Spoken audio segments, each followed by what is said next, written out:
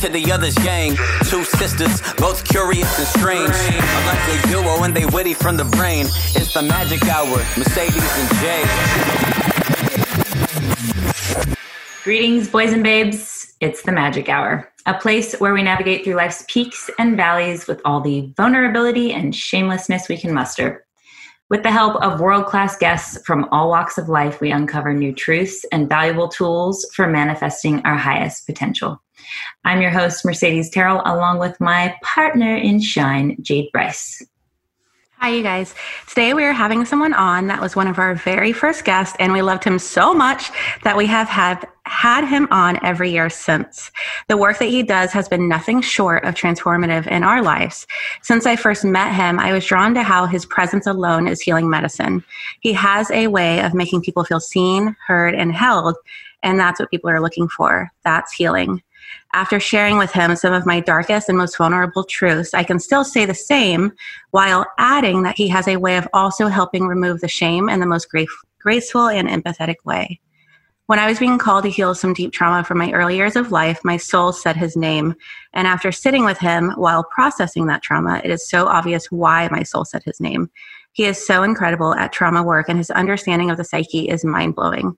I will truly never be the same after that session. But outside of that, his posts, podcasts, and weekly blogs add so much growth and magic to my life. And by just knowing that this king exists, it inspires me and makes me feel more able to step fully into my queen. Yes, there's a reason why we call him our podcast husband, guys. Speaking we of have which, on other episodes. We literally. By the way, I don't think I've ever known a man who more women come to me about saying that he's their brain crush, I guess, during pathetic quotes, than today's guest, who you can hear laughing in the background already. He knows all this. So guys, if you're listening to this, please take notes today on what women are actually looking for, which is a man who has done his shadow work, integrated his demons, and embodied his inner king. I have been on his podcast a couple times. Jade's been on his podcast a couple times. And I think in both of our cases, we both felt more held and nurtured than in any conversation we've had elsewhere. I know I can say that for myself at least. So if you can't already tell, I truly believe in the work this guy's doing and the teaching he is relating. It is such a gift to sit at his feet. This guy's magic is profound and palpable. Jade, what more can I say? Let's get on. I like that you said brain crush. And while I have been called a sapiosexual by many people, it is a person's transparent truth that is flowing from a heart-centered soul that I think is overwhelmingly attractive. So those people may think that they have a brain crush and are a sapiosexual, but I like to call it cardiosexual. That's a workout. Yeah. But yeah, workout. But yes, let's get them on the show. Our guest today is a podcaster, Jungian enthusiast, storyteller, myth weaver, dream interpreter extraordinaire, student of plant medicine, healer, and medicine man himself, longtime supporter of our show and one of our greatest teachers. Using cognitive, evolutionary, and Jungian psychology, he helps people discover, articulate, and change the stories that rule their lives. He is a way shower and trailblazer in what it means to be human, and we genuinely believe that this guy is doing work that will be a part of history forever and is changing the landscape of psychotherapy. He reminds us that it's our work to do what we can to remember the soul, to remember the love that's at the heart of how and why we heal. Please help me welcome our favorite magician and love warrior king to the Magic Hour. Yeah. Wow, no pressure. Let's see if I can live up to that. Wow, thank you two so much. We're so grateful for you being here. So we have a ton to dive in with how we want to say that? Dive in with you today. Anyway, all the things. And we've got scuba gear on. Yeah, we've got our scuba gear on. Something that you have been really going deep on, especially this year, it seems, with all the book recos that I've been seeing flying through the social medias, is studying trauma and mental health. You've always been, a psychonaut and into psychology of all the types. But what is it specifically that initially called you to do this deep dive into trauma and mental health studies? Yeah, so this past year, Aubrey asked me to be the research writer for his book, and his book is all about mental health. And it was a interesting full circle because after I graduated, I got a degree in cognitive psychology, a bachelor's, and I spent like 2 years debating about whether or not I wanted to go get a PhD in clinical psychology. And then I read a book called Sapiens that essentially laid out that to go get a PhD, you essentially become beholden to getting research grants from either the government or from large companies. And once I realized that I would be kind of, a servant to where I could get the money, I was like, you know what, I'm going to go learn how to run a company, create a company that provides me my own revenue, and so I could do my own research. And once I started working with Aubrey at Onnit, once he started to write the book, he asked me to be the research writer. And once I started doing that research, I realized, oh, this is me getting to write my PhD dissertation. But instead of paying a university $100,000 to get to write it, I'm actually being paid to write it. And so it was like this really amazing opportunity. And the first chapter was supposed to be on depression. And depression has been one of the things that I've been the most interested in studying. But this was the first time that I actually went and researched it like a researcher. And I very quickly found some pretty shocking facts, which is the chemical imbalance theory of depression is a lie. There is, and I could get into it, but I know that we have a lot of questions. But once I found that, and then I started looking at the evidence of the effectiveness of placebo drugs when compared to antidepressant drugs, I went down this rabbit hole, looked into some researchers, and this whole landscape blossomed of the documented historical corruption by pharmaceutical companies, of the American Psychiatric Association, and of our government to sell us this story that was not backed by science. And there's a book called The Anatomy of an Epidemic by Robert Whitaker that has over 800 citations that just lays it all out in a way that completely transformed my understanding of our current attempt to heal mental illness, primarily through pharmacology, and how it's not working. And that was a huge thing that happened for me probably around April. And I know that it's something that I will be talking about for the rest of my life. And why it's so important is it is the current attempt that our culture is doing to heal mental illness, and it's not working. And then one of the chapters that I started to work on was about addiction. And once I started going down the rabbit hole of addiction, it became very clear that the people who are experts on this all agree that the root of addiction is trauma. And I'd never done any formal research on trauma, so I basically bought all the best books that I could find. Most of them are by Peter Levine. And I started going deep on trauma. And what I realized was trauma seems to be one of the core actual roots of the mental health epidemic in our culture. Because the pharmacological model, it says that the reason, like that the source of mental illness is essentially a chemical imbalance. It's your genes. It's more nuanced than that, but the way it's sold to the average person in the public, if you asked 100 people what causes depression, 99 people are going to say a chemical imbalance, and you might find one person who might say something like God or something. And then once I started to really get into trauma, the thing that really blossomed for me was all of the research in the different areas of my life for the last 10 years that I've been most attracted to. All of it was a part of understanding trauma. And I just felt super called to write what is now the longest thing that I've ever written, a blog post called What is Trauma? And I worked on it for like 2.5 months, and then I turned it into a podcast. And it is the thing that I've done that has gotten the most feedback of anything that I've done so far. And it revolutionized my understanding of the psyche. So like my big dream is to essentially create a new type of healing system that is more effective than all of the conventional models that we have for healing mental disorders. And I thought that the way that you did that before I did the research on trauma was all about people's stories and like helping people change. Right. And that's why my podcast is called The Myths That Make Us. And I'm obsessed with stories. And I thought it could all be done in the mind. But what I learned about trauma is that we essentially have two parts of us. There's the storyteller, but then there's the animal. And if the animal is traumatized, it almost imprisons the storyteller to tell fearful, constrictive stories. And no matter how much work you do on someone's storytelling, if their animal is still in a state of fight or flight all the time, it's going to be probably impossible, but at best, extremely difficult to heal people's stories.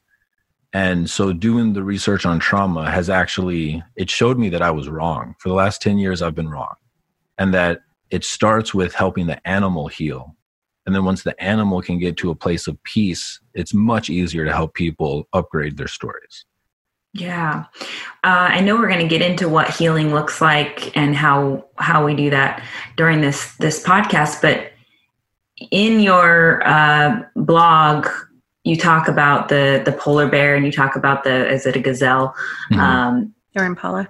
Or impala, yeah. These animals that we can literally see on YouTube, shaking out the trauma. What is that response mechanism? Like what's happening there? Because you're talking about like the somatic healing work, right? What does that look like? I guess is what I want to know first. So those videos, I think, are some of the most important videos that anyone who has the symptoms of trauma could possibly watch, because it shows you how animals intuitively know how to process trauma. And one of the things that's really important to understand about trauma is that we have a body that has evolved over millions of years to react to specific stimuluses in the environment in a adaptive way that has been honed by evolution, and that those instincts you don't have conscious control of. And we'll get into it, but one of the reasons why humans become traumatized is their storytelling about how they responded in the traumatic situation. And they think that it makes them weak, or that they somehow are like, that there's shame or guilt around how they've responded. And one of the things that's really important for people to understand is these instincts are not your fault if you've acted this way. But so to kind of set the stage, in our evolutionary history, we were both prey animals and predator animals, and we have a set of instincts for dealing with danger that both predators and prey animals have. And the first way that we've evolved to react to danger is the fight or flight response. And everyone's familiar with the fight or flight response. And you either think that you can run and escape it, or you think that you can fight it. But prey animals have an extra instinct, and it's the freeze response. And it's the freeze response that tends to be the reaction that most people will have in the face of trauma that then leads to them having traumatic symptoms. And the video of the impala is super important to watch for people who think that they have trauma, because what happens is a lion catches the impala and has it by the neck. And the freeze response is the last ditch effort of the organism to attempt to survive when there's no other option. And so this powerful instinct seizes the body and paralyzes the animal, and the animal looks dead.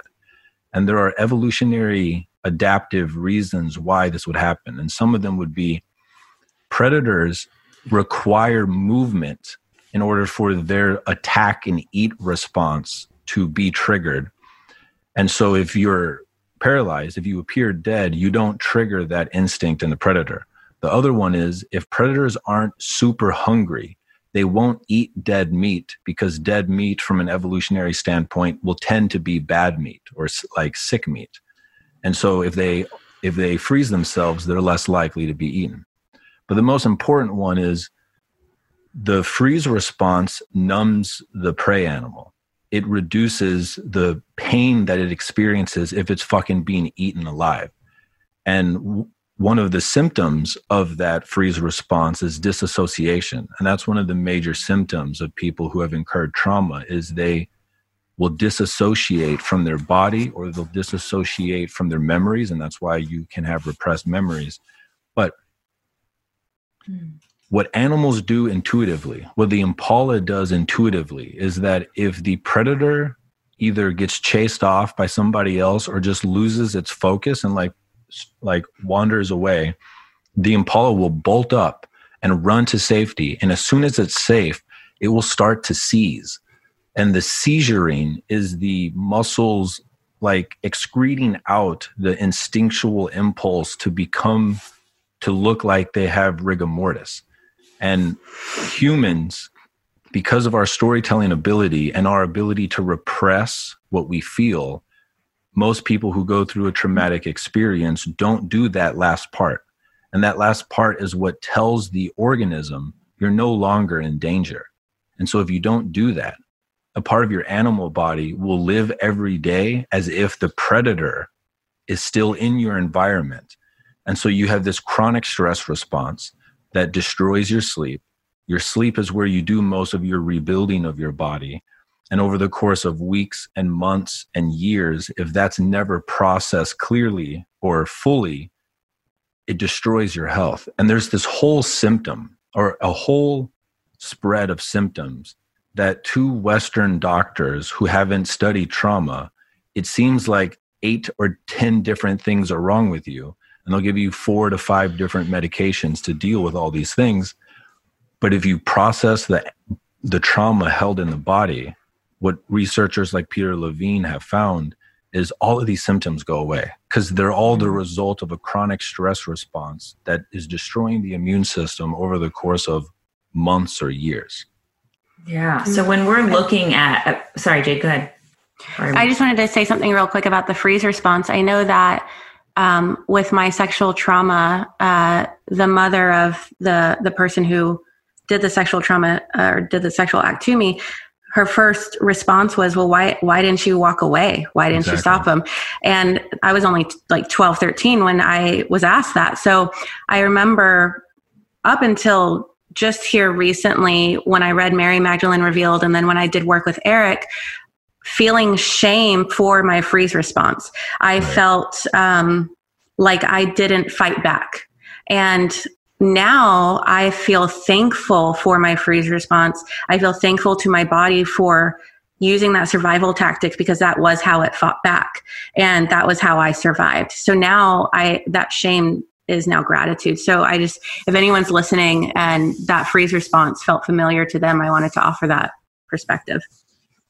Yeah, I think this is one of the most important aspects for people who have gone through traumatic experiences is if you understand that this is an instinct that has been programmed into you by the intelligence of evolution because it's been honed in the environments that we've evolved from for millions of years, you didn't do anything wrong. A force that is akin to a god, which I would say are what instincts are, gripped you and did the best it could, and you are not at fault. And one of the things that traps trauma in the body is this felt sense of shame. And so helping people let go of their shame is one of the most important parts of why I feel so inspired to teach this. Mm-hmm. Yeah, I think that leads us to the idea of PTSD and what is happening in our psyche when that's coming up, what's happening in our body when that's coming up for us or is trying to play out. And what exactly is PTSD? Because a lot of people hear PTSD, not so much now, but a lot of people hear PTSD and think of war veterans. Right. Right. So in doing the research on trauma, what I have found is, so PTSD is a specific type of trauma, and it's what's technically called shock trauma. And shock trauma the most common ways that it happens are war, sexual assaults, and surgery. And this is something that most people don't know, but one of the most common ways people accrue PTSD is actually to go and get surgery. And what causes PTSD, which is called shock trauma, is essentially either the fight or flight response is biologically or physically inhibited. So like if you're held down or if you're drugged, and then, or if you chose the freeze response, but you didn't ever clear the energy out completely. And this is shock trauma.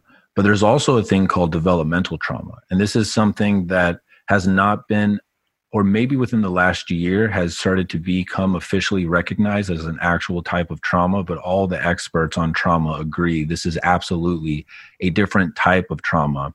And developmental trauma is essentially, there's a couple of ways to come at it, but I think the best way to understand it is at any point in your developmental life, and it will almost always be in the presence of caretakers. If you felt any genuine call to express and you didn't, either because you were shamed or you were taught that you weren't supposed to, or you were physically stopped, you start to accrue almost like emotional gunk in your body. So for men, anytime that you felt the urge to cry growing up, if you were taught that it wasn't acceptable to cry, every time that you felt the urge, you can almost imagine like there's a well in your body of how much stress your body can hold before it starts to cause damage.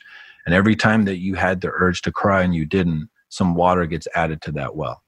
And for women, the most common one when I talk to therapists that work in this field is anytime that you felt the urge to express anger or to maintain boundaries and you don't, there's this slow accretion of water in this well. And we all, on some level, have developmental trauma. Like, I haven't met anyone who is fully uninhibited in their expression of their genuine emotions. I've met people that say they aren't. Right? Okay. And then in doing the research, in conjunction with everything that I've done for the last 10 years, I propose that there's a third type, and I would call it like storyteller trauma.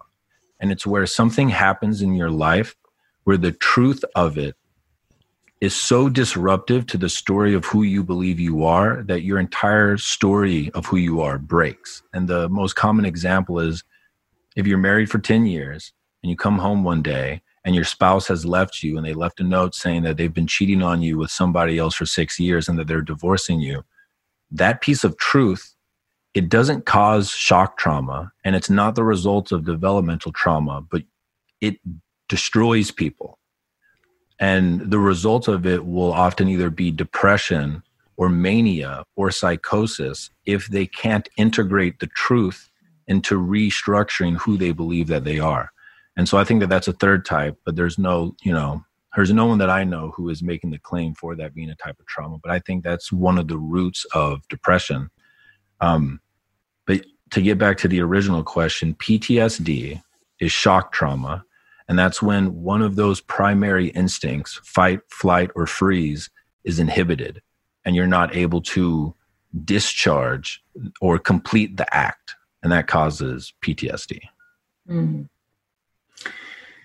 That makes a lot of sense. And so, I mean, I guess that's kind of categorizing PTSD as something that most people are dealing with to some regard or another, or to some level or another. Is that what you notice? So PTSD seems to be less common than developmental trauma.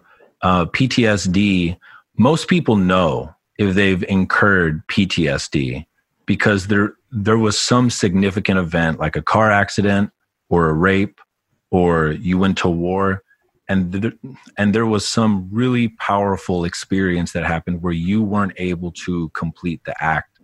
And we can get into like how the symptoms play out, but what's super interesting is one of the things that's really important to understand about trauma is that no wild animals hold on to trauma.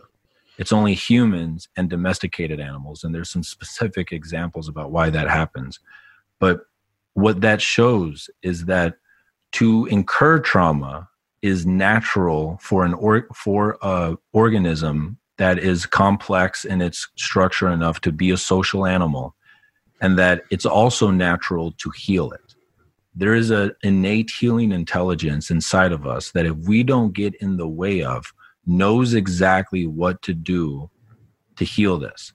And the video of the polar bear is the perfect fucking example. So to give people that story, there's a video in the blog article that I wrote that Peter Levine uses as a teaching tool. And he's regarded as one of the greatest experts on healing trauma that is alive right now. And these biologists are in a helicopter, and they have to dart this polar bear to tag it for some science. And they're in a helicopter, and the polar bear is running. And they eventually hit it with a dart that tranquilizes it. And then they tag it, and they do everything that they need to do. And as the polar bear is coming out of the tranquilization, the first thing that happens is it starts taking these huge, deep breaths while it's still unconscious. And as it takes these huge, deep breaths, after a couple of these breaths, it starts convulsing. It looks like it's having a seizure. And the biologist is explaining this is completely normal. This is actually a part of him healing what just happened to him. And Peter Levine breaks this down, and this is one of the really interesting insights. It's not random convulses. They're actually micro movements of what the polar bear needed to do in the moment when it was tranquilized in order to escape. And so it's small twitches of its paws and its legs to represent the running. And so, like, what people will experience as they start, if they get to a place where their body feels safe enough to process trauma, is whatever the shaking is, it tends to be the symbolic acts that the animal needed to do in the moment of trauma. One of the stories that Peter Levine talks about, and this is such a crazy story, but he studied trauma for like 30 years. And then when he was an older man, he was riding his bike one day and he got hit by a car. And all of the knowledge that he has accrued about how to heal trauma was like watching his meat suit go through what happened. Mm-hmm. So he gets hit by a car. He's lying in the middle of the road. He can't move. He's in shock. And people start to crowd around. And this man comes up to him. And the man is really abrasive. He thinks he's trying to help, but he's just super abrasive. And Peter Levine can feel like the force of this man is actually making him not feel safe. And he starts to get angry and agitated, but he's not able to move because he's still in shock.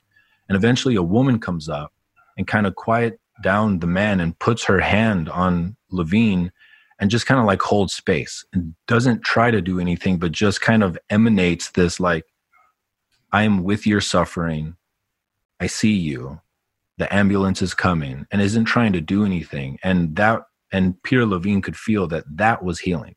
Mm. The ambulance eventually comes, and like it's tragic to feel into, but what the ambulance or what the first responders do is they strap him down to a bed and they put him in the ambulance. And Peter Levine can see, oh, this is going to trap the trauma in my body. And so he actually starts to talk to the first responders and explains who he is and what his research is and convinces them to unstrap him. And then he starts to do like this body check-in where he basically gives his body permission to do whatever it wants. And his right shoulder starts to twitch and his arm starts to come up towards his face. And his body is symbolically doing what it should have done to protect himself from the car, but that he didn't have time to do. And he was able to let his body complete the symbolic act of protecting itself. And then by the time he got to the hospital, he could feel that he had let the trauma go and he didn't incur traumatic symptoms. But this is an example of like the way our medical system is set up. Because they don't understand trauma, it actually can trap trauma in the body, and then people later will have to do the work to get into a safe space where they allow their body to essentially seize. So you're saying that animals don't have the same effect necessarily. They don't store trauma in the body the same way if they're able to shake it out or whatever they need to do in order to move it through their body. Right. Wild animals don't become traumatized, but they experience trauma and then they release it. So what about like I have a cat that was feral and, I got him and he definitely is a lot different than my other cat that's very social and all that. And he's constantly kind of twitchy and hypersensitive and seems like he's traumatized if you look at it from a human sense. And he, if he hears any voices coming towards the house he doesn't know, you'll never find him for like a day, you know what I mean? So there's some sort of, now is that because he was a feral cat, is that maybe a genetically stored trauma in a sense? Or what do you? So When I bring this up, I've gotten questions like this from people who have dogs or have cats that they feel are traumatized. And the way that I understand it is they technically do not have PTSD in the sense that they have a chronic stress response that when they feel safe, they act like that when they are not in the presence of a trigger, that they're just at baseline, that they're not at a heightened state of stress in the same way that a human can be in a room where there is no trigger of a threat. But if they're traumatized, they will still feel like they are stressed out. Mm-hmm. But what animals that have been through traumatic experience will do is they learn. And so in the presence of a trigger, like a car horn or people talking, mm-hmm. they have a set of reflexes that are more extreme than a domesticated cat that's protective. But once they get wherever they need to get, where they feel safe, they return completely to baseline. Mm. There's a book by Robert Sapolsky, and he's a famous biologist, and it's called Why Zebras Don't Get Ulcers. Mm. And the whole idea is that they don't hold a chronic stress response when they are not in the immediate environment of a trigger. Mm-hmm. And so your feral cat has a more intense set of reflexes in the presence of triggers that remind it of threats that it's been exposed to in the past. But when it goes and finds its safe place in some corner of under a bed in one mm-hmm. of your rooms, it goes back to baseline and it's not in a chronic stress response. Got it. So I think we touched on this a bit, but the 4 symptoms of response or responses to trauma, maybe you can just delineate those again and see if we take off on one of those again. So the symptoms of trauma is one of the most interesting parts of all this because it shows us, at least to me, how we are holistic beings and the mind and the body are not as separate as we believe that they are. But the 4 primary symptoms of trauma, and Peter Levine calls these the core 4, they are perfectly adaptive in the immediate moment of the threat. But if they continue in the absence of the threat, you will begin to get a whole host of symptoms that will get progressively worse as time goes on because your chronic stress response will continue to degrade your physical health. But the core 4, the first one is hypervigilance. Mm-hmm. And hypervigilance is essentially what we've evolved to be like when we perceive threat in our environment. And the hallmark of this are the wide eyes. Mm-hmm. Like lots of women that I know who, one of the ways that you can feel into whether or not someone has unprocessed trauma is if their eyes always look like they're on edge or they're surprised because their nervous system is priming their body to detect threat. And so hypervigilance is essentially the body mobilizing its tools to anticipate a threat. The second one is constriction. You have biological and psychological constriction in the presence of a threat. And so your eyes will dilate, your breathing will constrict, your blood vessels will actually constrict, your muscles will constrict, and a lot of people will have chronic muscular pain as one of the symptoms of trauma because there's this chronic constriction because you're anticipating having to run or fight. And so there's this constriction. The third one is disassociation. And this is one of the most complex and interesting ones, but you will disassociate from being fully connected to your body because you're anticipating pain. And there's this part of you that thinks that it's actually protecting you from pain. But chronic disassociation can lead to repressed memories. It can lead to blackouts. It can lead to you not being connected to your body, so you're prone to injuries. There might be aspects of your body that feel completely unconscious to you. And if that goes on for a long time, it can cause a lot of issues. And the fourth one is a felt sense of helplessness. And this is probably the most detrimental one. But many people who have gone through trauma, their felt sense of agency in the world, the belief that their actions can actually improve their life is destroyed. And agency is one of the fundamental psychological traits that one needs to be resilient to stress and to also thrive. And so one of the really important things in healing trauma is to help people reclaim agency. And there's a couple of stories that I can share when we start to talk about how you heal trauma that will represent that clearly. But those are the core four. And if those continue beyond the immediate exposure to threat, they lead to a chronic elevated stress response that leads to a chronic elevation of inflammation, which tends to be the bedrock of what causes a lot of the chronic mental and biological diseases, quote unquote, that we see in Western culture. Yeah, fascinating stuff. It brings up for me a question about, I don't even know if it's a question, but the hypervigilance piece for me, I think, and maybe tell me if I'm mistaken here, but I get like super hearing sense.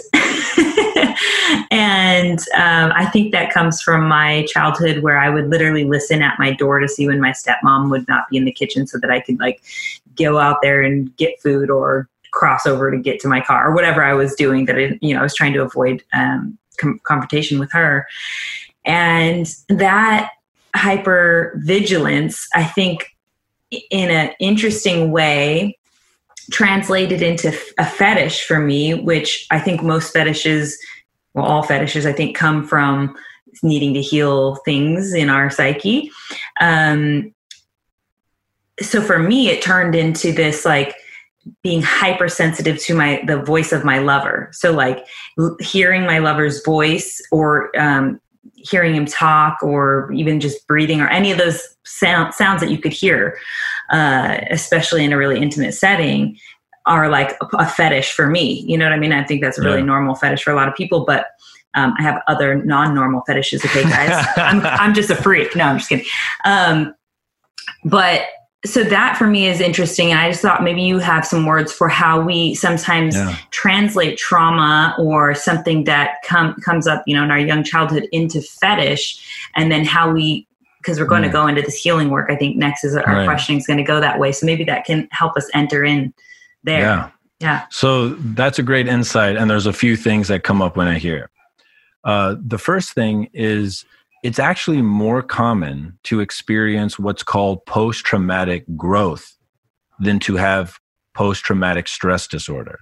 It's something like 80% of people who go through a traumatic situation, once they've done the work, will report it as one of the most useful things that have happened to them because it helped them create or become some new thing. And most people who go through trauma, they actually incur superpowers if they can liberate themselves from the trauma of whatever the adaptive actions were that they had to learn in the response to the traumatic experience when they were younger. Like a lot of people who would call themselves empaths, very likely, and there have been psychological studies on this that have shown this to be true, that if you had a parent who was emotionally volatile as a child, to protect yourself, you had to learn how to anticipate their emotional state before they even spoke. And probably all three of us here have this deeper sense of intuition into other people's emotional states because we had an emotional volatile parent. And while that is traumatic on one level, it also causes us to adapt in a way that makes us more capable growing up. So that's one thing to articulate, is that trauma can actually be the quote that I really like is, our traumas are the wounds that become the wounds that birth our medicine. And that's kind of a poetic way to look at if you do the work, the trauma that you incurred actually produces superpowers. So that's one thing. Another is, I don't know if I'm ready to claim that I believe that all fetishes are the result of trauma, but the people that I've studied, and a lot of really smart people, they actually do believe that is the case. And the really interesting thing about a fetish is that it allows you to claim agency. It allows you to consciously enter into reenacting the traumatic experience in a way where you get control over it. And that is actually one of the ways that you heal trauma. And so a part of what this has unfolded in me is like what BDSM and what like that entire community allows is it creates a really clear container where you talk about what you are comfortable with before. There's a clear delineation between talking about it and then entering into the scene.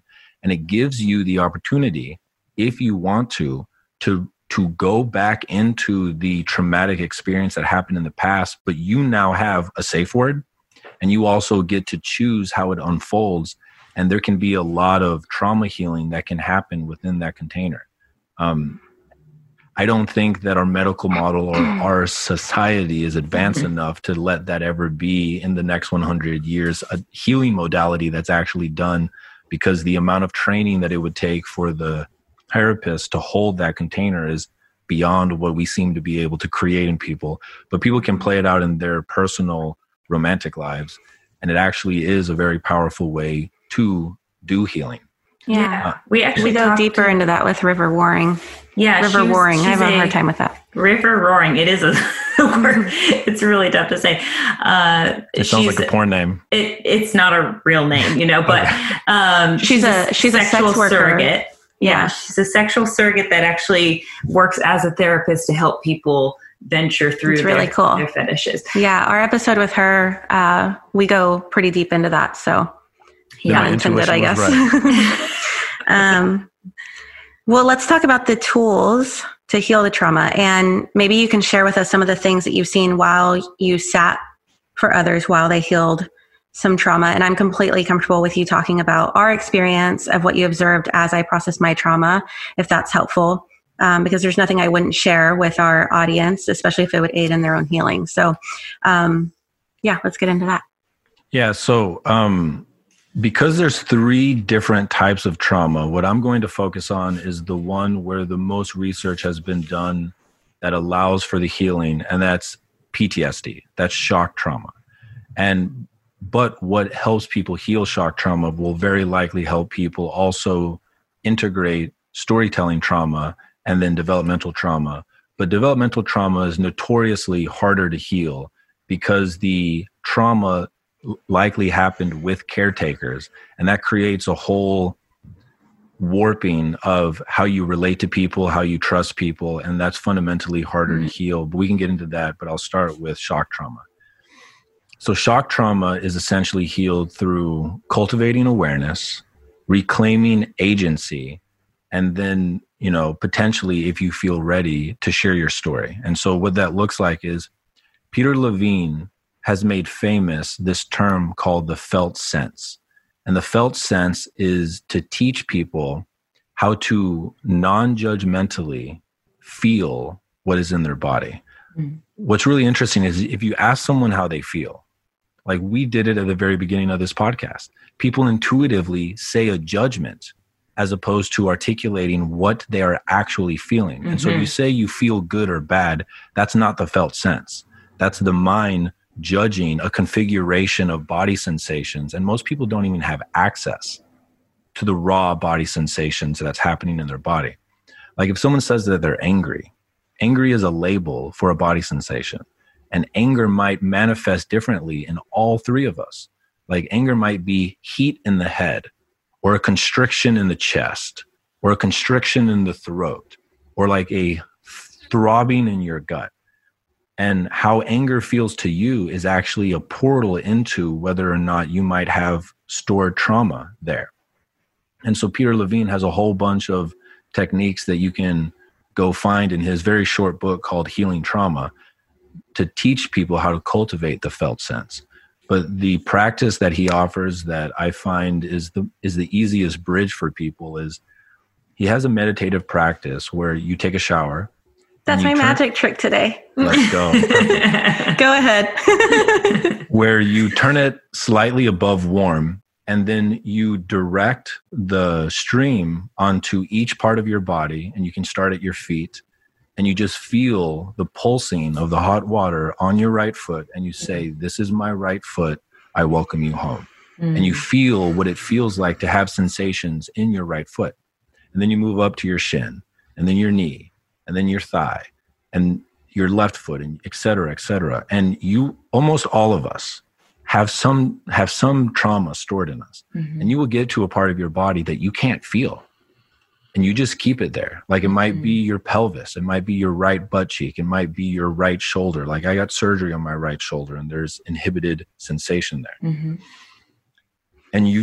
And you can do this also through meditation, like any type of meditation that helps you bring awareness to each part of your body and invites you to like allow it to relax more and more. That starts to cultivate this feeling of the felt sense.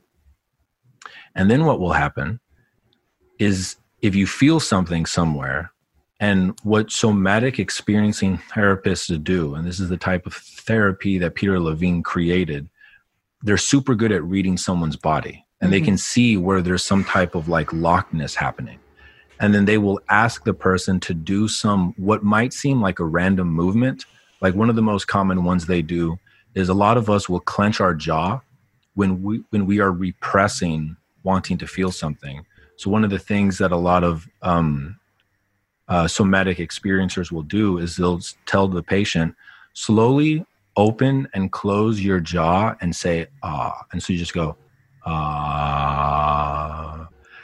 And if you're in that space where they feel safe, that will make people start to cry almost always, because it tricks the biology where you can't constrict your jaw anymore.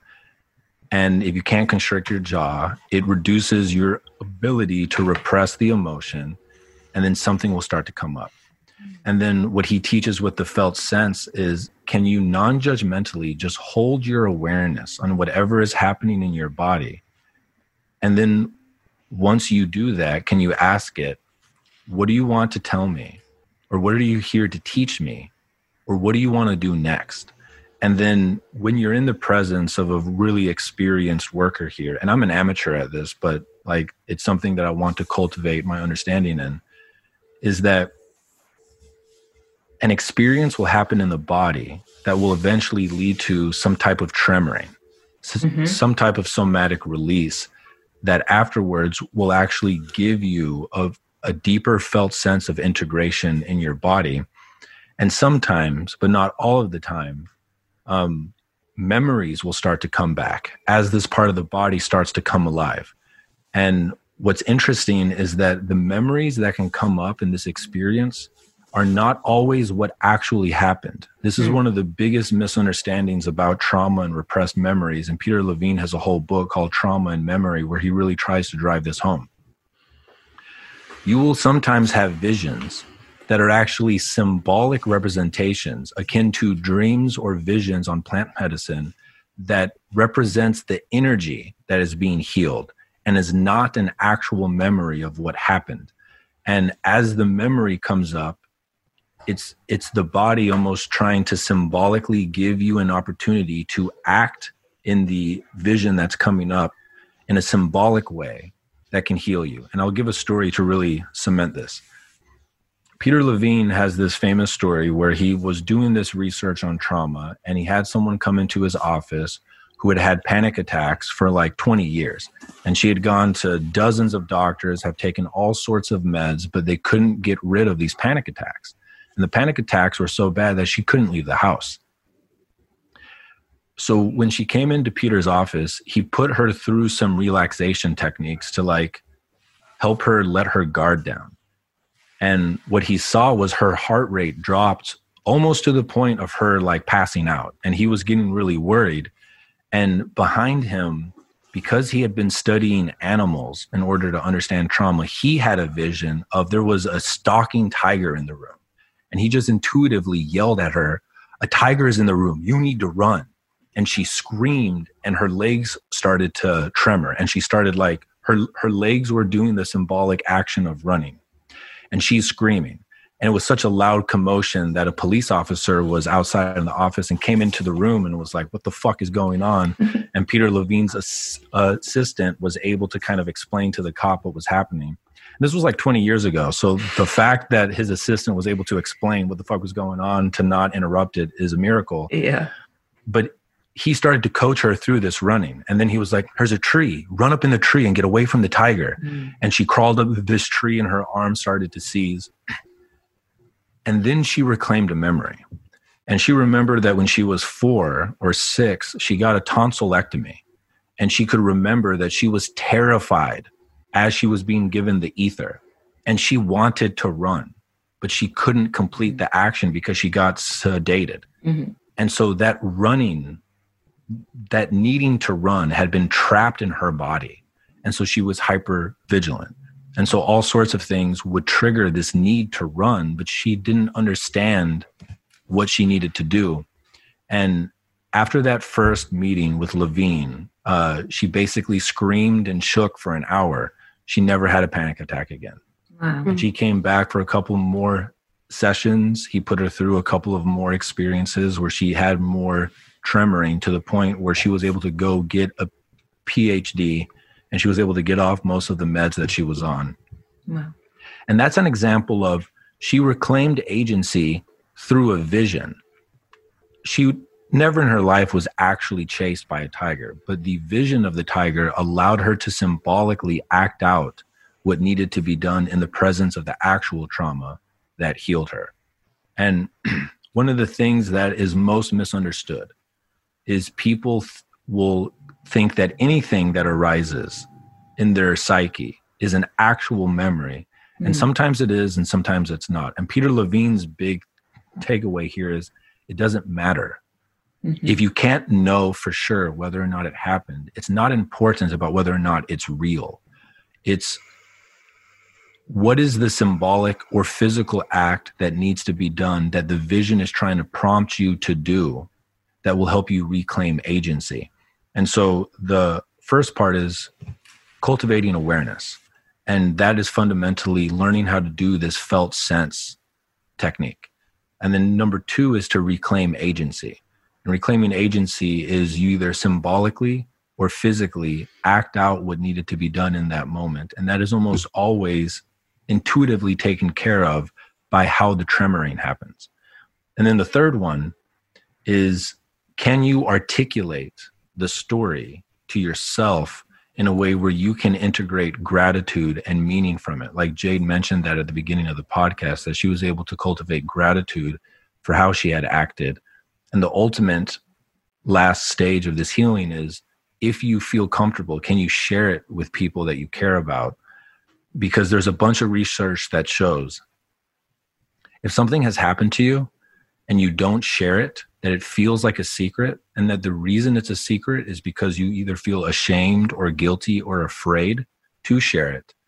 That actually creates a chronic stress response. A part of your psyche is always trying to protect that thing, and it eats up energy. And that if you share it, even if you articulate it only to yourself, you actually heal that chronic stress trigger. There's a researcher named James Pennebaker who has overseen over 300 studies on a type of journaling that's called expressive writing. And these are people that heal trauma by articulating the story to themselves. They don't even have to share it with other people. But if you can articulate how the story fits into the story of your life in a way that gives you a felt sense of agency or gratitude, it heals that too. So I'm curious, I know I asked you this yesterday, but I feel like a lot of parents listening, when you talked about her being 6 and having a surgery, are wondering what they can do for their children that may have this type of trapped trauma in their bodies. Like I mentioned yesterday, my son being circumcised, they literally strap boys down, little boys down at only a day or 2 old, and cut the most sensitive part of their body. So we talked about Peter Levine being strapped in the thing. We've talked about the 6-year-old girl. I'm curious what parents listening can do for their children to help process that through their bodies. Yeah. So the first thing here, and I shared this with Jade yesterday, is for the parent not to shame themselves for the choice that they made there, because most people just don't know that this is truly traumatic. And it is. Like our understanding of trauma is such that I cannot possibly imagine a situation where that wouldn't cause trauma. And so the first thing is to forgive yourself, because it's not like you were given this information before you made that choice and you did what you thought was best in that moment. For your children, like one of the best things that you can do is encourage them to do any type of activity that will help them connect to their body. And so I'm pretty sure that your son does jujitsu, right? Mm-hmm. That is one of the greatest possible things that you could let your children do, is it will connect them to their body. And so like yoga, jujitsu, kickboxing, any type of sport where they're really trained in the fundamentals, it will allow them to start to feel a sense of competence in their own body, and the activity will force them to be in their own body. And once they're of an old enough age where you feel like you can start to teach them the felt sense, like this is something that you could do with them, where you could like tap on their body and you could explain, this is an exercise to help you understand your body more. And you could say, this is my foot, this is my shin. And you just tap along their body. And I think you can start there.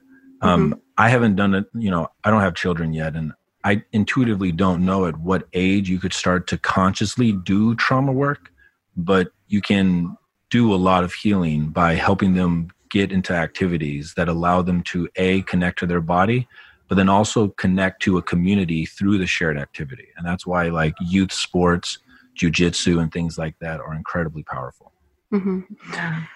I'm also, go ahead. I was just going to say something that came up for me while we were talking about Peter Levine's method, and that nothing that comes up is irrelevant, first of all, and it doesn't really matter if it's a real memory or not, whatever that means, because you really invited us to the work of Carl Jung and dream journaling, dream psychology.